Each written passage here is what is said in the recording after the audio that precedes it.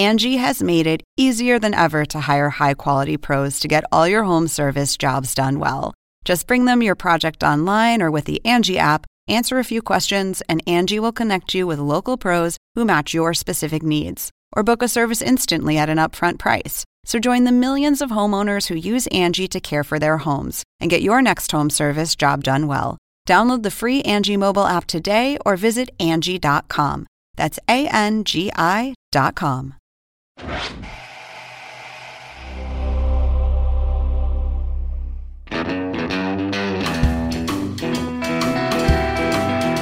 Welcome to Truest Blood, the official True Blood podcast. I'm Kristen Bauer. And I'm Deborah Ann Wool. And you've been invited in. I want to do bad things on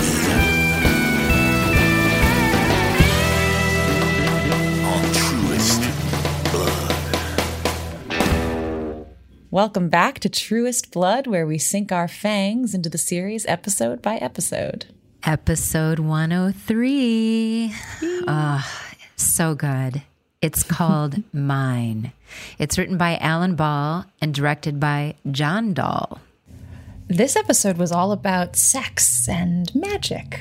So we'll talk a little bit about what that means in the True Blood world.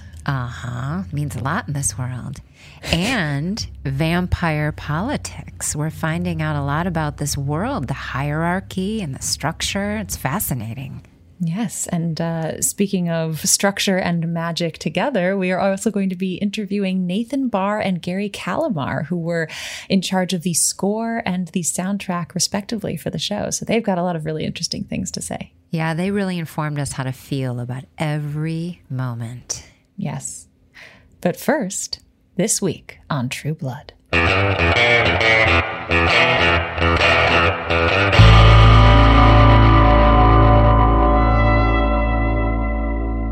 Hoping to speak to Bill alone, Sookie is disturbed to instead find him entertaining a cadre of big, strong, nasty vamps. Things go south in the Compton parlor in more ways than one. And to protect Sookie, Bill stakes his claim by declaring, Stop! Sookie is mine. While this gets the trio to back down, tensions remain high, and Sookie is left with some serious doubts about dating the undead. Dawn and Jason are back at it, but all these sexy vampires in town are causing Jason a bit of an identity crisis as town stud. This prevents him from, performing as said stud. He deflects his problems onto Dawn, who then chases him out with some choice words and a few well-placed bullets. You are obnoxious and full of yourself and dumber than a box of hair. And now you can't even get it up? There's no reason why I should be seeing you anymore. Tara and Sam also discuss their sex lives, or lack thereof, and find the solution with one another. Unfortunately for Tara, the next morning she finds her mother drunk and belligerent and full of venom for her daughter. You the devil child! You ain't no child of mine! Tara crashes at Lafayette's to discover he's got quite a few businesses going on in Bon Tom, one of which involves the intimate servicing of local politicians. Another is dealing V to the likes of Jason, who will do anything to get his morning glory back. Hey, you said all I had to do was dance. Okay, dance. Oh, lover, you're gonna make me clutch my pearls. Later, Sookie's mind and libido are still battling out whether to pursue a relationship with Bill when Sam calls and asks her to go check on Dawn, who didn't come into work today. She does, only to find Dawn had good reason for skipping work. She was dead.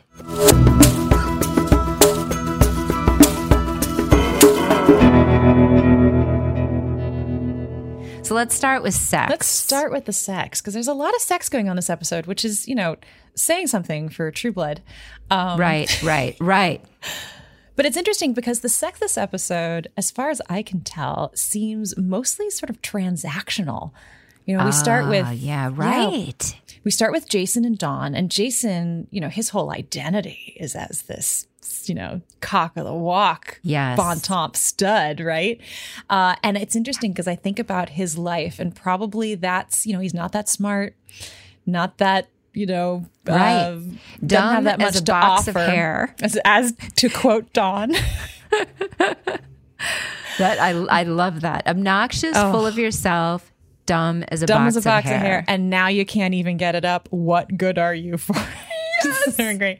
But how true that is, and how much Jason must feel that even as a horn dog, and we might want to judge him for it, and probably should, I think he spent his whole life with that's all he's ever had. And it's all the men in Bon Temps have ever looked up to him for. Right. And now vampires come into town, and that's for the first time being threatened, and he's having to deal with insecurity. Yes. So the fact that he role plays as a vampire and then shames the fang banger, in his word, it's so exposing of him, I think. It is so exposing of him and sends him on quite a journey we're going to see when he goes to see Lafayette. Mm-hmm.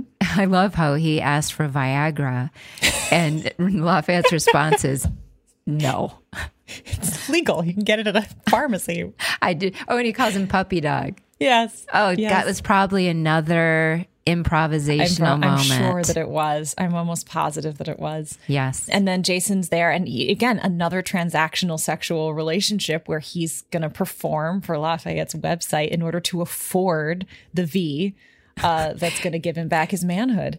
And is that a Laura Bush mask? Did they say? It might be. Later, Tara says, I can't believe I just saw it. Did I just see that? We'll have to see. I think, it's so funny. And again, I watch that scene and I go, how fucking fearless is Ryan Quanten? I mean, I know he's fit and, there's maybe some confidence that comes with that. But gosh, I mean, to stand there in his tighty whities and dance. I don't know a lot of people that have the guts for that, I do not. Whew. Yeah. No. And then on top of that, to be as talented as he is, I think that's really, you get the gold mine there. He's fearless. He's talented. Can't ask for more from an actor. He's so sweet. And he's so funny. He's brilliant. Yeah. Well, then I think, luckily Dawn sees through all of Jason's bullshit. And we've been talking about that fantastic line of hers as well.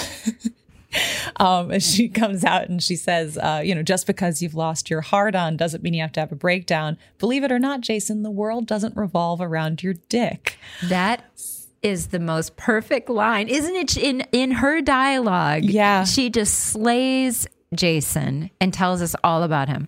Yeah, she pins him down, to a dime. It's so impressive and says all of the things that I think we're all thinking and potentially helps him start this journey of maybe over 7 long seasons. The poor guy. Finding something more. And Lynn Collins, throwing it out to that actress who plays Dawn. She is so beautiful and so talented and so fearless. She's amazing and so funny. Yep. She's fantastic with all that. And then, so then we have Lafayette, who has a literal transactional relationship. He is being paid by a state senator to service him.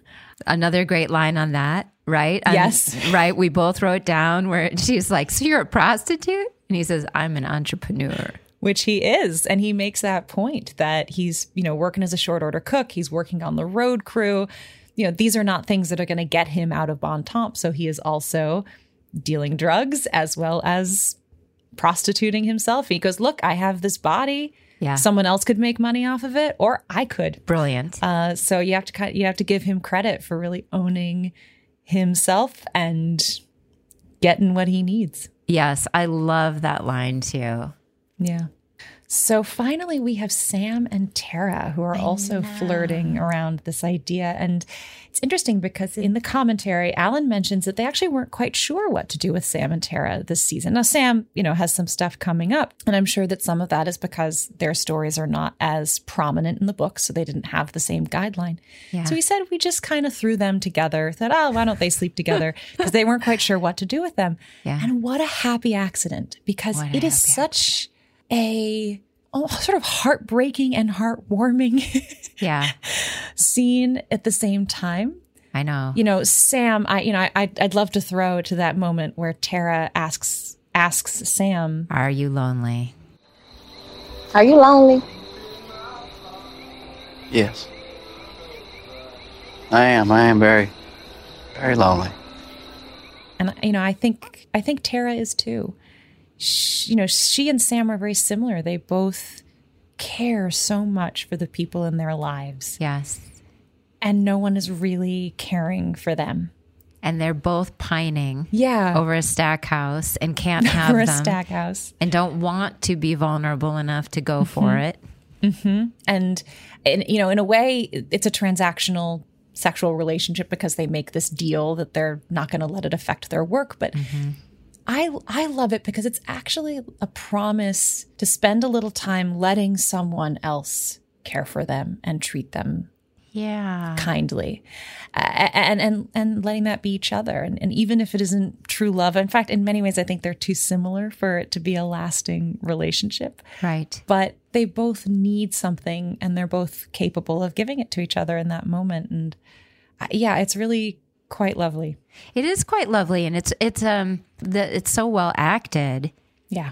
Right, because you see how they both just play with the idea and go for it, and then when Sam finally says, "Okay," she goes, "Yeah." Her response, "Yeah." I even like when she's sitting outside, and obviously Tara gets the idea first. Yeah, and he goes inside. Rutina does this wonderful thing where she takes the clip out of her hair, takes her hair down. Great. It's so simple and lovely, and it telegraphs what she's thinking without being too obvious. Yes. And it just shows that moment of Tara going, "I need this. I'm going to ask for what I need." And she steps in and asks. It's again, I'm consistently impressed by Rutina. I know, me too. I know it's whoever's on screen, Sam Trammell, right? Whoever's on screen, I'm like, I'm so impressed. And him and her, I think there's 4 or 5 actors I've ever seen who you can't catch them acting at all. Like Meryl Streep, we know she's acting. She's brilliant. She's the best. But I still do know she's acting. But like John Wayne, he's just seems to be there. Patricia Arquette is one and it's a random list, my list of people who I can't catch acting. And Sam Trammell is one of those people. Yeah. I'm trying to think if there's a fourth, Spencer Tracy. Right? So it's Sam Trammell, John Wayne, Patricia Arquette, and Spencer Tracy. Boy, good company, Sam. Right?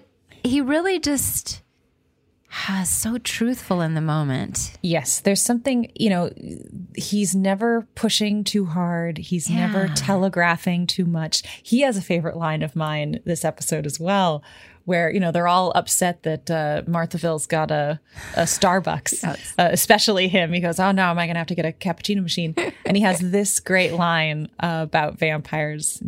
You know what I really wish would come to Marthaville? Huh? Buffy. A Blade. Or any one of those badass vampire killers who take care of Mr. Bill Compton. That's what I wish. That is such a great... Isn't that the writer being funny and crossing over to reality? Right. It places us in this world with just these key differences, which is that vampires are real. Yes. Yes. Well, shall we move on to the magic? Yeah, it crosses over with the sex because there's, Sookie is, the virgin is changing. Yes. So there's no sex for Bill and Sookie this episode, but quite a lot of lead up. Yeah.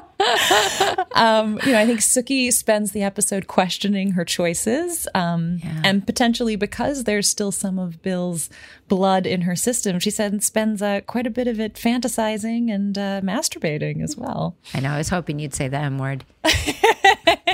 Well, it's just quite a bit of it, so I don't think we can tiptoe around it. We really cannot tiptoe around the masturbating. Yeah, no. I know. And there's so much. Where do we start, Deb? Because 5 of my favorite lines are I know. This. Well, we start from the beginning, I think, which is, after this harrowing experience with the vamps at Bill's house, he meets her out front of Gran's. And she keeps digging into, there's even this wonderful little sound cue. Maybe we'll throw to it because it'll be something Nathan did. Yeah.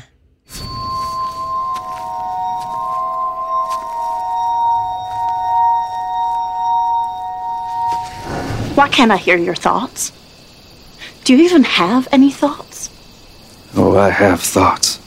So it's the music where she starts to try to listen to his thoughts and then can't, gets nothing. And he does this great little jarring effect to come out of that. And it's interesting because she covets that silence, right? That's part of why he's attractive to her. Yes. But she spends the whole episode talking about how it also scares her. Yes. She can't know. And she's so used to knowing. She can't know. Yeah. So she's asking him all of these questions about what makes him tick. How does his body work? Like she's trying to find she's trying to Scully. She's trying to Scully. Why can't I hear you? Well, wait a minute. You don't breathe. Well, then how do you exist?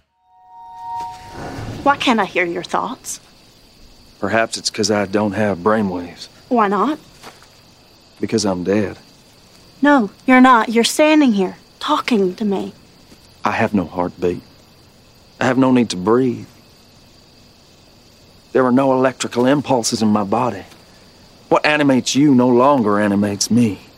What does animate you, then? Blood? How do you digest it if nothing works?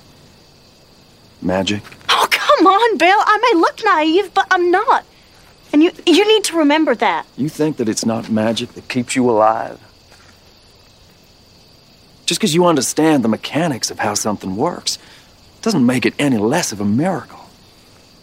Which is just another word for magic. We're all kept alive by magic, Sucky. My magic's just a little different from yours, that's all. Oh my God, I'm crying. I'm literally it's starting so to cry. lovely. Like, that is so true. It's true. And beautiful. It takes us out again, right? Back to reality. Like we're watching a crazy vampire show, and then all of a sudden, Alan Ball reaches out of the screen and grabs me by the throat. And I'm like, oh my gosh, it's magic. Life is magic. Well, and even for someone like myself, who's, more of a skeptic, more of a science, focused person, I see that and I go, that rings true for me just as much as it does for you. Wow. Because yes, I love anatomy and the incredible miracle that is how our bodies work. Yeah. But at the end, that little spark of life, whatever that is, we have no explanation for. We don't. And so we all end up in the same place, which is just being in awe of Yes. And when you fall in love, that really does happen. Like Gran says, because she says, Suki says something like, my mind is telling me to, not hang out with this guy. And right. Well, then she wants to say, I'm battling between my mind and like my libido or something. But Gran goes, heart. And I think Suki's like, sure. Yeah. We'll go with that word. That's so true. She kind of cuts her off. Heart? Yeah. Yeah. Yeah. Well, Gran is full of all kinds of words of wisdom, this ep. Again, you and I pulled the same one if you want to introduce it. Yes. It's kind of surrounded by this humor about Starbucks. It's the big thing because Sam mentioned it and now Suki mentioned it to Gran. And it's in the newspaper. And then Gran says, I just think there is a purpose for everything that God creates. Whether it's a unique ability or a cup of overpriced coffee with too much milk or a vampire. God will reveal that purpose when the time is right. And there's again Alan Ball reaching into my living room. God will reveal that purpose in time. So much of life is unknowable. Most of it. Yeah. In the first world, I think we really forget that. And whatever our spiritual beliefs are, whatever we call God, that sort of faith that God will reveal the purpose in time just brings me to my knees. Yeah. It goes back to what I think we spoke about with Charlene in episode 1, which is this idea that she's separating vampires from the unholy. Yes. That vampires are just as much created by whatever it is that you believe as anything else. And it's just a lovely, open-hearted way to look at life. Yeah, truly magic. So there's something fascinating too, something magical in even just the way their love is depicted. Her fantasies, just like when she met Bill, live in this very romance novel. Very much. The music, the lights, the costume. Yes. And maybe some of that is speaking to Sookie's naivete about men and sex. Right. But I think it is also this heightened, the way we feel when we're young and in love, especially the first time. Yes. That it, there are these places in our lives where you just have a glance with someone and in your mind you create an entire relationship with them. Yes. That never comes to pass. Right. But, in this case, perhaps it will. And I had a little side note about movie magic. Yeah? Because it's endlessly, to me, magical when we're on the set, what we do and what everyone does. So that house, when we see that exterior of Grant's house, it never ceases to amaze me that they built that house. Right. And then I said to my husband, the outside and the front hall. So when Sookie walks up to the Compton house, another house they built, and she walks up, it would be shot at Greer during the day. Well, I'm jump in actually. Yeah. The exterior of Compton House was not built till later. So actually that scene of her touching herself on Bill's stoop is in Louisiana. Okay. And then they matched it. Well, sort of. You'll notice as you keep watching, especially in the upcoming seasons, you'll see the stoop looks a little different. It does. Than it does there. Interesting. But you'll notice, because you're not wrong, Kristen, that also we've got writer's strike is right after this episode. Oh, right. So this episode is Louisiana weeks before. It's LA during shooting, and it's months later after the writer's strike. So you're going to watch closely. You'll see Sookie's hair change when she's on the porch. She's got one type of hair. When you see her from the inside looking through the window, her hair's a little different. In the scene with Gran, I think because Lois had a job. She was on stage working on a play, and so they had to bring her back later. Were different in the middle. Okay. Yep.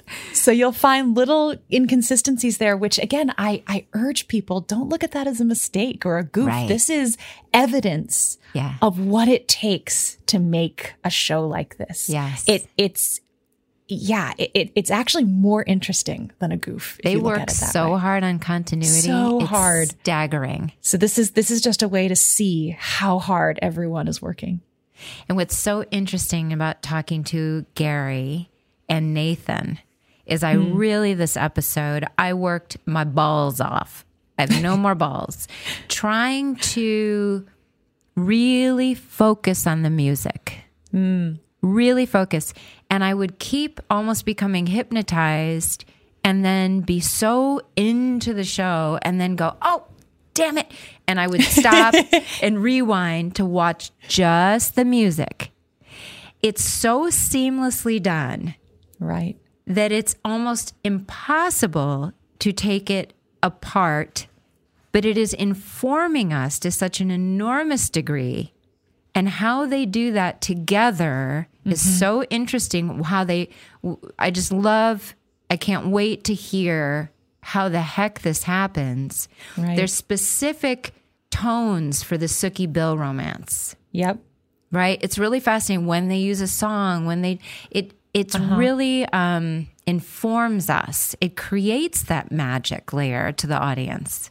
Yeah, it definitely is its own layer of magic consistently running, especially since Nathan is live scoring as he himself feels it as an audience member.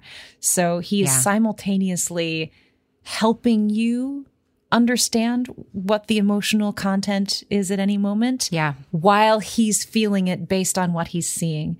Interesting. So interesting how much hard work creates magic, in quotes, right? Exactly. And now for a quick bite.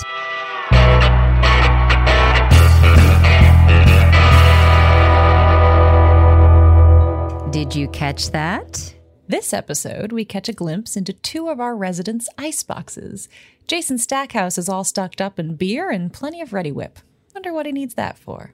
And local entrepreneur Lafayette keeps things classy in his mini fridge with Pellegrino, plenty of V, and a single serving of cherry jello.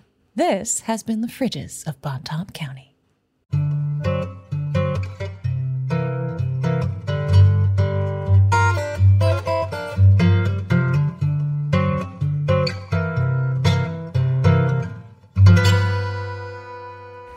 So this episode, we start to meet some more vampires. Bill is not the only vampire in Bon Tom.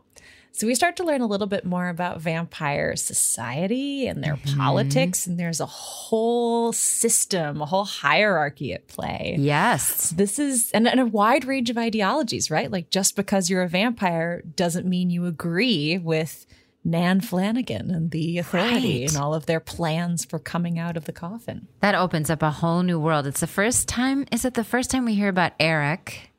Yep. Right? So they mentioned a Sheriff Eric. As a power. Sheriff great is that Eric. Sheriff?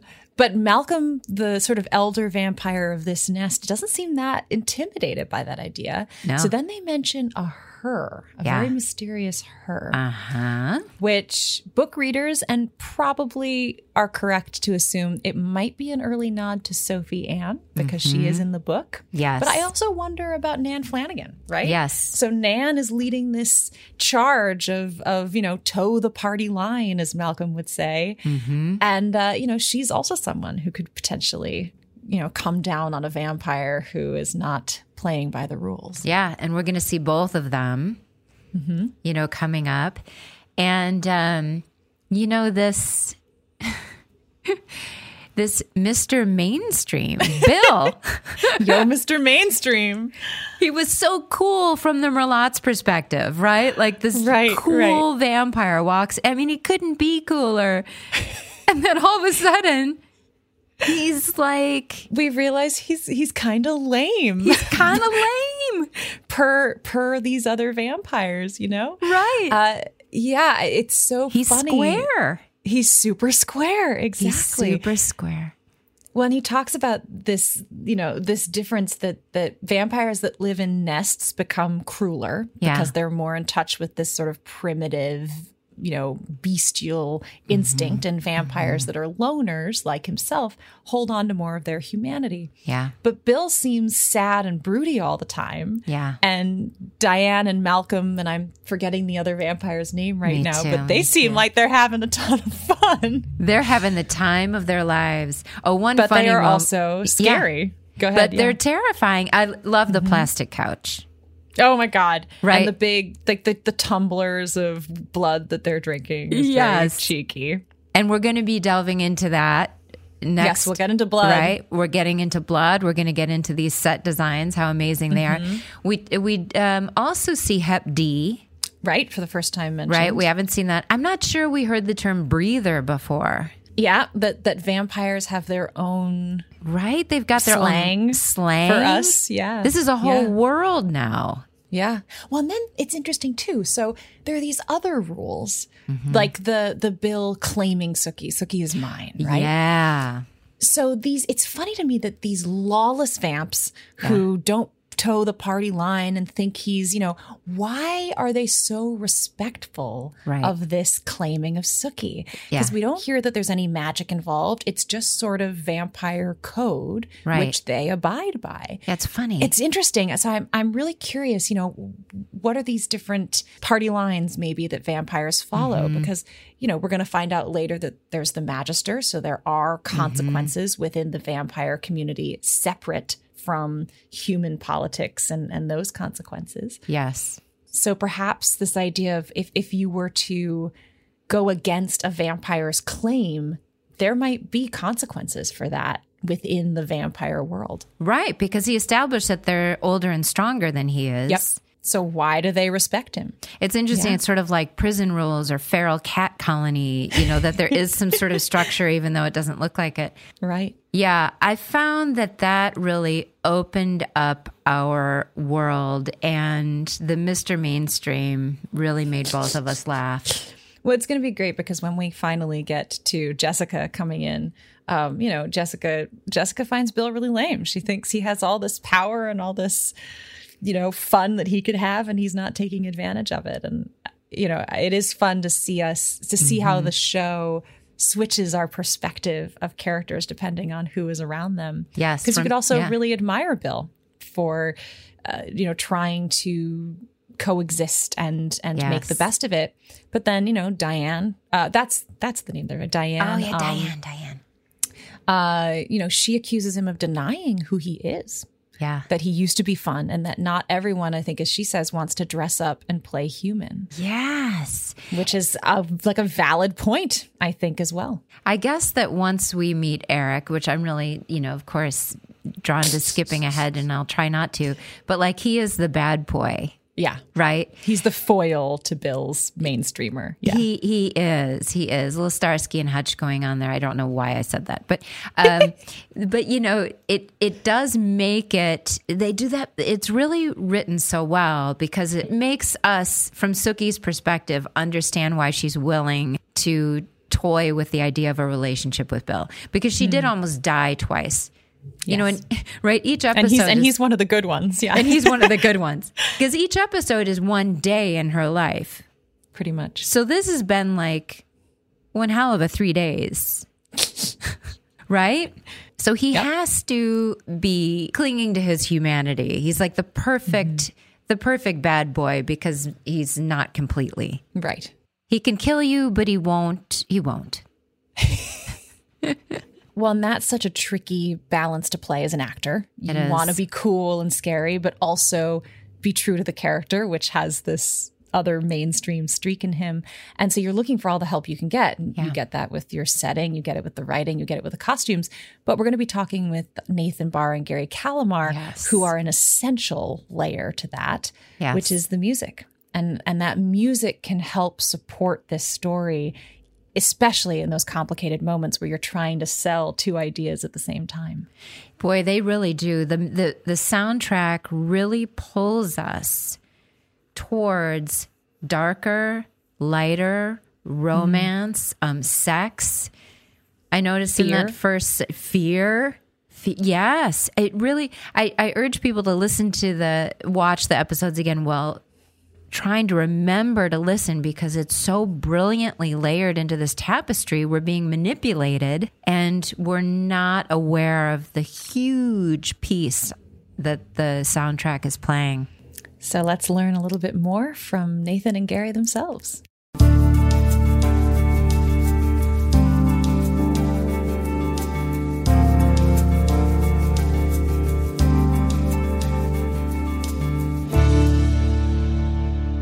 So, I think we'll start off by saying thank you. This is also helpful for us to have both of you on because even though you guys had different jobs that you were working on, I think Kristen and I found that we were curious about a lot of the same aspects, as well as what is that collaboration. So thank you for coming together. I think it'll be interesting to hear how you kind of come from separate places and end up creating something together. So one thing that's so interesting for me, Deb, too, I think, is that we don't really know what other people do, so right, we're all professionals, so we just show up and do our thing. No one says to Deb, on the set, so Deb, what's your backstory for today? You just hit your mark and you do your thing. Yeah. Nathan, so if we start with in your words, what would be your description of your job, your process once you're brought onto a series? I could just speak to it quick because what you mentioned is true, and it's pretty funny. So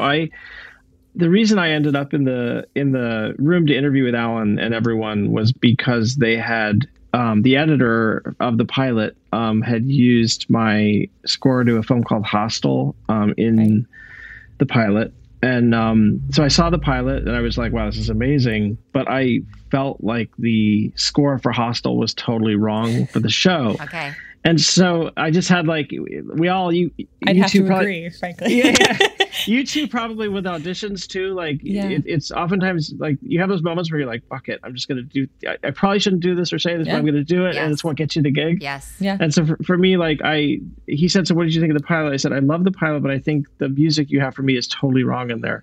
And here's what I would do instead, And so I kind of pitched to him this idea of not needing to be too Southern or regional with the score, and more about the emotional sort of part of it. And then I got the job, and then someone from HBO later said, yeah, we'd never had a composer like actually shoot down their own work during an audition for the show before. So it was like one of those funny moments where that worked out. I've certainly had other moments where I've done something similar and then I don't get the show, but, right. but in this case it was great. So yeah, I create the score for the show, the underscore separate from the songs, which Gary will talk to you about. And oftentimes people are looking for the score to emotionally support, the characters and define sort of the atmosphere of the show. And so that's kind of why I was brought on board. And I could tell right away it was going to be a special experience because of Alan and his warmth and the way he welcomed us to the show. And yeah, so. I know. I think we were all like, Alan Ball, HBO. I'm cool. I'm in. And you hadn't worked with Alan before, Nate? Before this? No. Okay. No, I never worked with him before. No. And Gary, you had done 6 Feet Under. I was very fortunate to work on the great 6 Feet Under, along with my co-supervisor at the time, Thomas Golovich. And I guess I came in and sort of supplied that Southern regionality that Nate was referring to with the songs.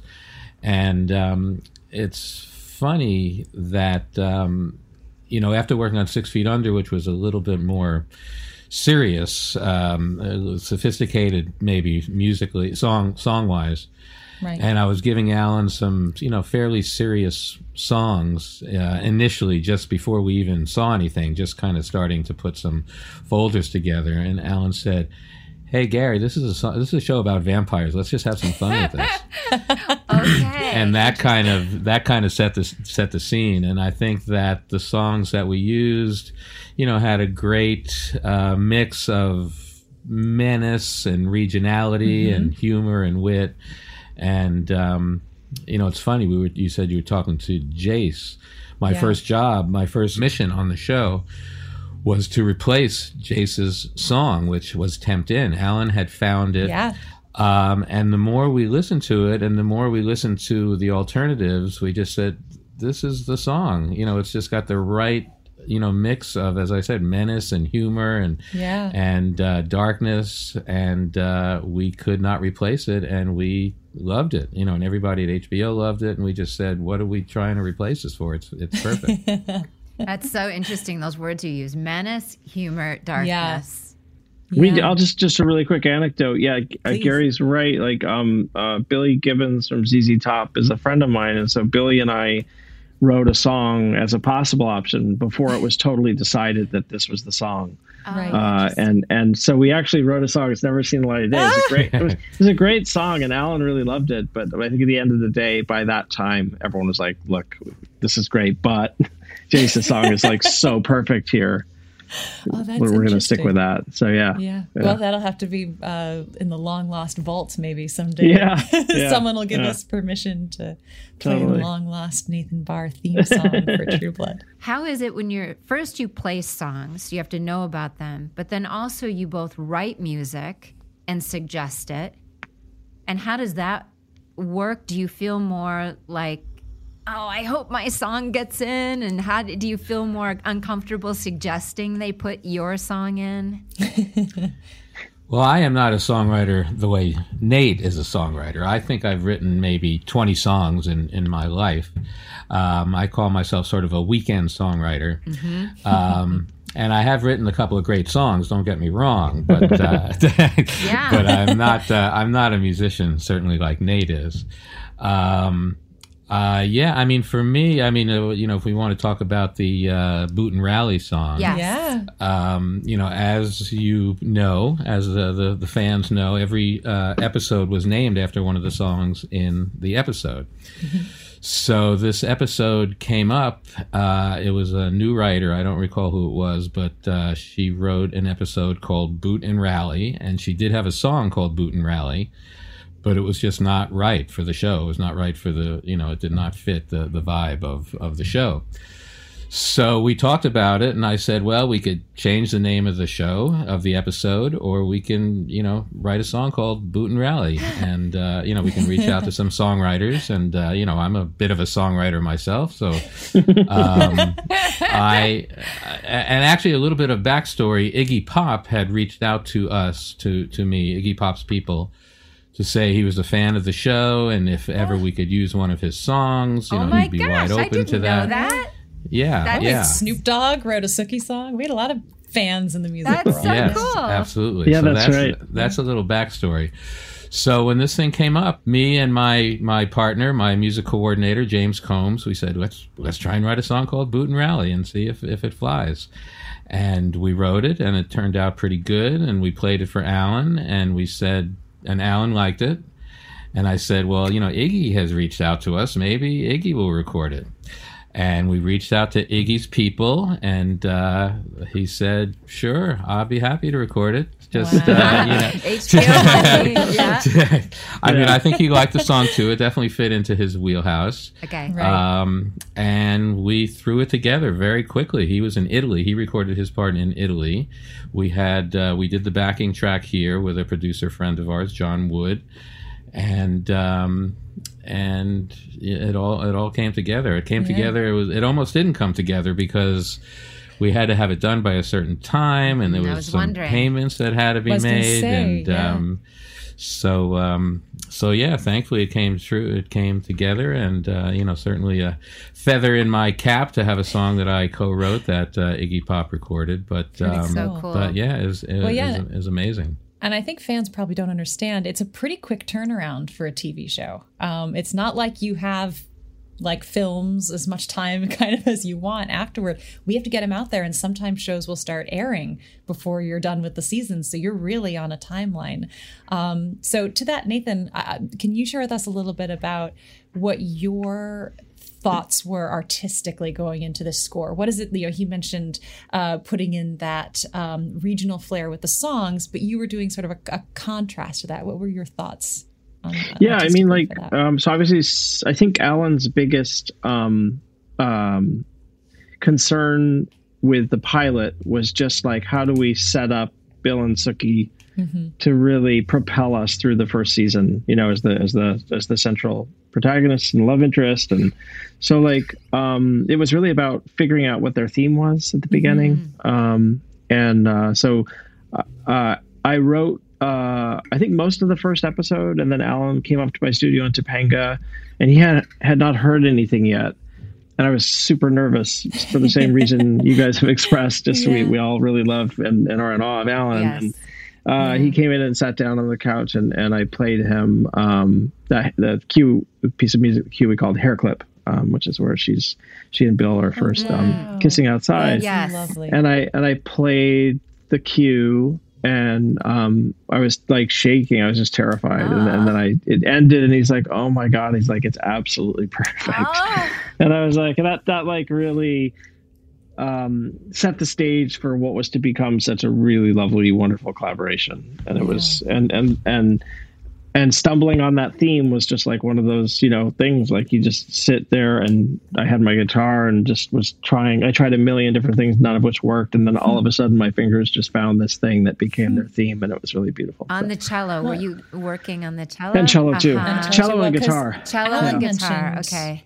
Alan mentioned that a big piece of the scoring for this was that there was no electronic music, and that also that you have a large collection of sort of older instruments that aren't used as much anymore, and that makes so much sense to me, to actually, for a story about creatures that could be thousands of years old, to use instruments from other periods. Yeah, absolutely. I have like all sorts of instruments that you don't hear that often, and so True Blood was such a rich palette of characters and creatures and nothing was off limits, you know. Every weird instrument I have found a corner of the show to exist in at some point, you know. It was even the one made really, out of human bones or a human bone. Yeah, no, you know, I think I got that. Kristen after. did her research. Yeah, I think I got that after. No, maybe I did. No, I had it. It made it. Yeah, it made it in there with some of the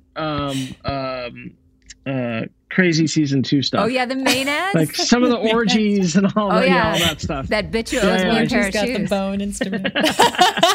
That's so funny. Yeah, because as a vegan, I love that. I was like, you know, so many instruments are made out of animal and ivory and what have you. And I'm like, finally, you know, there's a lot of human bones we could use. That's hilarious. Yeah, totally. Yeah. So. From both of you, then, how, as you and Alan and Gary and Nate, all of you guys are working together, how do you decide what is score, what is soundtrack, you know, what's a song, and how to sort of transition between those two? Is there a rule of thumb about it, or are you just a feeling about it? I think it's sometimes pretty clear. I mean, we sit down, we have a spotting session where we sit down with me and Nate and Alan and the writer of the episode and Bruce Dunn, the post-producer, and we would just go through the episode scene by scene by scene. And, you know, by that time, usually the editor would have put in temp music or a temp song or temp score or some of Nathan's, you know, previously used score. And it's fairly clear, you know, where a song should go and where a score should go. And I mean, sometimes there's discussion and sometimes there's that question, do we want to put a song here or score? But generally... But Gary, you must have been so excited, though, when you saw a show set in Fantasia and Merlotte's, right? Because you knew with 2 major bars in the show, right? There was going to be a ton of music. Right, yes, absolutely. For you to pick. Yes. Oh my gosh, and I had never thought of that. That's what I'm saying. I have no idea how this show is made. And a lot of times, fantastic. Yeah, go ahead. No, go ahead. And a lot of times in the script, you know, there will be, you know, as Nate said, there'll be a scene at Merlotte's, and you know, we had a live band play. We had CC Adcock and his band play in one of the Merlotte scenes, some live music. So yeah, it you know, and fortunately, Alan loves to use a lot of songs, you know, in all the shows, in 6 Feet Under, in True Blood, and you know, and Nate and I both worked on a show called Here and Now and Uncle Frank, and Alan loves to use a lot of songs and a lot of music, so that's great for me as a music supervisor, and you know, challenging sometimes, right? But he's the perfect guy to work with, you know, as a music supervisor. Yeah. Also, another great thing that we had the opportunity to do was to record new songs for the show. Beck wrote a song for us. Nick Cave did a cover song for us. Lucinda Williams and Elvis Costello recorded a song together. So that is a lot of fun for me as a music supervisor, and also just makes it nice and fresh for the audience and, you know, for a soundtrack. You know, our soundtrack, we had 3 soundtracks that all were Grammy nominated. And, you know, a lot of it is because we had, you know, new, fresh songs that were not, you know, on 2 other soundtracks, or, you know, it was, you know, exclusive to our show. Oh, that's and it's also like, that's so exciting when you have a show like True Blood, like before Game of Thrones, you know, there was True Blood, you know? Yes. And it's like it was for you too as well. Like, it was just like, so what an incredible experience to be a part of the show that became part of the cultural phenomenon. Like, it's so fast, right? Like, I think like within like 3 episodes, I feel like I was hearing about people at pop-up parties all over, like meeting up to watch the episode. And it's so cool to be a part of something like that. Yeah. Production and post-production, right? There's no real communication. Like, we don't get to meet you all maybe at the premiere quickly. And Gary, I think, will agree. Like, we have these intense, like, you know, relationships with all the characters in the show where we're writing and we come up with these themes, and then we meet the people and they're like, okay, yeah, you're the composer. And I'm like, I've literally been watching you like for 1,000 hours. And it's this like total disconnect, you know, which is obvious. Like, they don't know me, but it is funny. That's so true, right? Because like, I kind of feel like I know Brad Pitt a little bit just from going to the theater every other year.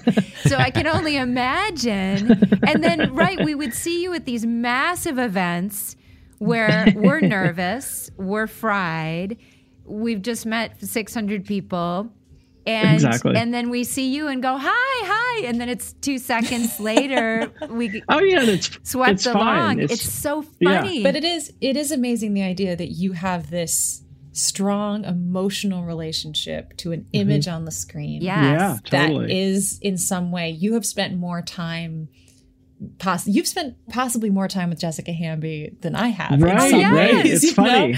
It's funny. Yeah. And in an intense way as well. It's not, not just casual viewing. You're really trying to feel something out. So that's a really remarkable relationship. That is so interesting. Nate, for you, as you're writing music, were there, when you saw something in a script that particularly excited you, themes that you were excited to make, like, again, fight scenes versus love scenes versus, what sort of stretched you maybe or you got excited about? I mean, I never read the scripts.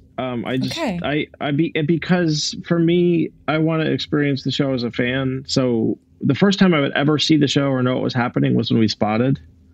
And that way I could enjoy it as a fan and then sort of approach it as a composer. And it just, I don't know, it just felt like I wanted to be a little bit of a fanboy about the music. I love that. Yeah, which is cool. That's cool. And so, I think just anytime, obviously as a film composer, TV composer, what I do is very much background music. So most people won't notice it. They would definitely notice the scene in a different way if the music wasn't there. But, so it really, those moments in the show where the score was really featured, those are the moments as a composer you really look for, that you get excited about, because the score pops its head up for a minute and becomes a really right there in the scene in everyone's face, and that's where it's cool. What might make a moment like that happen?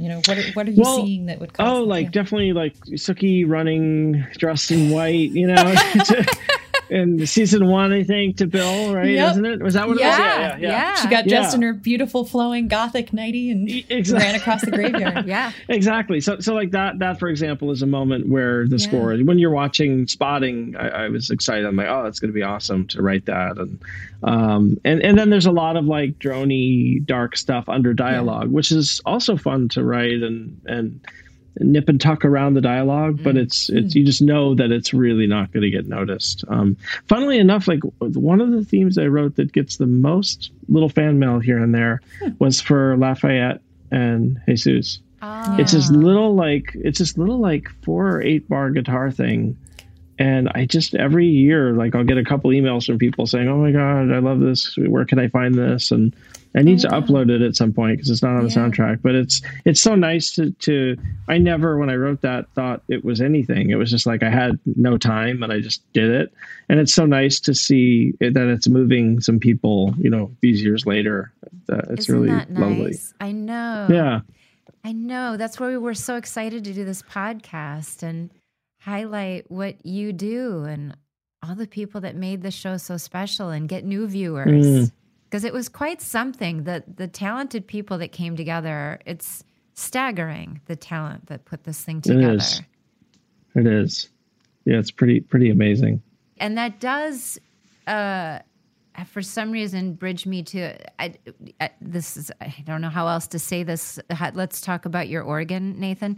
I literally don't know how else to say that. Sounds like a line from True Blood. I know. I'm so self-conscious of talking about it in that. So I always say pipe organ. Pipe organ. I know, because I know there's 1,366 pipes. It's not that much better, Nate. Right? Yeah, that's true. I know, yeah, Let's talk about my pipe organ. True, that is not better. It's not that much better. And the whole studio is literally built around the pipe organ. And the smallest pipe is that big. And the biggest one is 16 feet long and 12 feet high. My goodness. And it's really, so we do silent film concerts there. I use it in everything. I sneak it in anywhere I can because, I mean, even in Uncle Frank, actually, I told Alan, I'd love to use the pipe organ. And I think the minute someone hears pipe organ, they really think of Phantom of the Opera kind of thing, which I hate. Right. And so I did use it in a very a-traditional way, and Alan loved it. He was so excited about it in the score. So yeah, So, yeah, but you can get a diverse sound out of an organ. It doesn't just have to sound like church. It can. It has a lot of percussion. It has bells and drums and marimbas and yeah. So it's cool. Yeah. Speaking of that, do either of you like musicals? I like musicals. Yeah, I like musicals. But actually, no, I don't think I'm a big fan of music. I'm a small fan of musicals. Small fan of musicals. I'm a small fan of musicals. Actually, Nate, speaking of controversial subjects, wasn't there some talk about a True Blood musical? Oh, yes. Can you spill the tea on that? Yeah, there was. As a matter of fact, Alan came to New York and saw a version of it, which he really loved. This is a couple years ago now. Lisbeth Scott, who's a collaborator of mine, we worked on it for a couple of years, and then the pandemic hit. We had just had a table read. Everything shut down. Right. So truthfully, things are a bit up in the air right now with that. Because I think Stephen was interested. I mean, of course, he's a musical guy. I saw him in Chicago at the Hollywood Bowl. Sound of Music on TV. He sang. He sang one of the early demos, actually. That I then showed to Alan and he was excited about the idea of taking a stab at it. It's musical theater is like one of the trickiest, in my opinion, genres. It's a really difficult nut to crack as far as story and song and everything. So we have a couple different versions that we explored, and we were continuing on our way when everything kind of fell apart with the world. So. You've both mentioned multiple times the Bill and Sookie romance as kind of the heart of this, and moments that you got to really express your talent in. And were there words that went with that? Because I love this menace, humor, darkness. Did you just feel it when you were sensing the music that would go with it? Or were you also thinking of themes? Because you mentioned the word theme, but were there words that went with it? No, there weren't. It was just instrumental. Yeah, just instrumental. The only time But I mean, in your own head to create, were you thinking immortal, timeless? No, I was just like thinking, wow, I really want to and do, relate to what these two people are experiencing. Yeah. Yes. Like, and then just going for that with the music. Like, how do we accentuate that even more and make the connection even stronger than it already is? Yes. Between these two. And, getting back to Jace's song, his song was the template for all the music that I picked, throughout. Like I say, it just had that right mix of those, categories there. And that just opened the door for me. When that got picked as the song, then I kind of knew, a good direction to go in for the rest of the series. Oh, interesting. So it was more than just the title song. It was it set the bar. It did set the bar for me. Well, wonderful. Yeah, thank you. Well, thank you both so much. We're so excited to talk to you, especially at the beginning, because we hope now as people continue to rewatch, they'll pay more attention to when score comes through and I'm looking forward to rewatching myself. I'm going to get right back into it. Yeah. Oh my! You guys are you are both like so extraordinary. like it's really. Oh my God! Are you kidding? All right. Well, thank you so much. So good to see you. Thank you.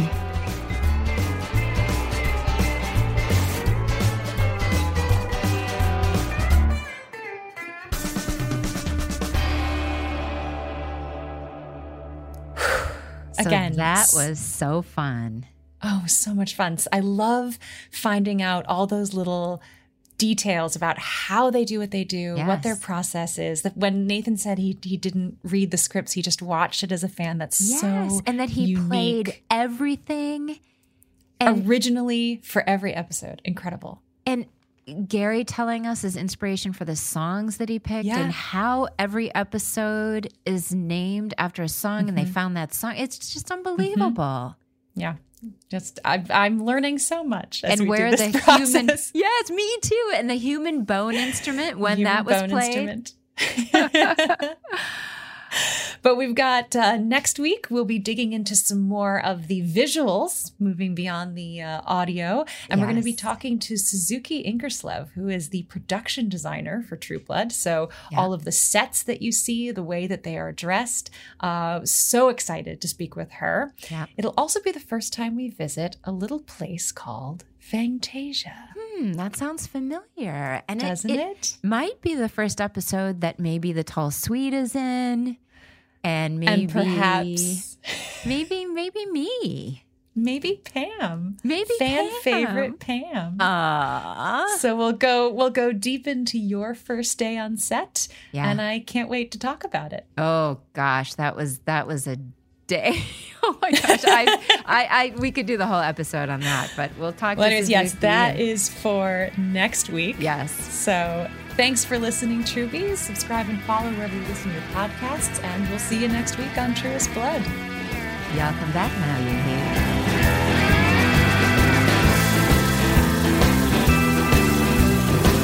Truest Blood is produced by Safe Haven for HBO Max. Executive producers are Janina Gavankar, Kristen Bauer, and Deborah Ann Wool. Our producer is Gabrielle Gallon, and our audio producer is Christopher Wool. Our theme song was recorded just for this podcast by Jace Everett. Additional music was composed by Timo Chen. And remember, you can watch all of the original episodes of True Blood on HBO Max.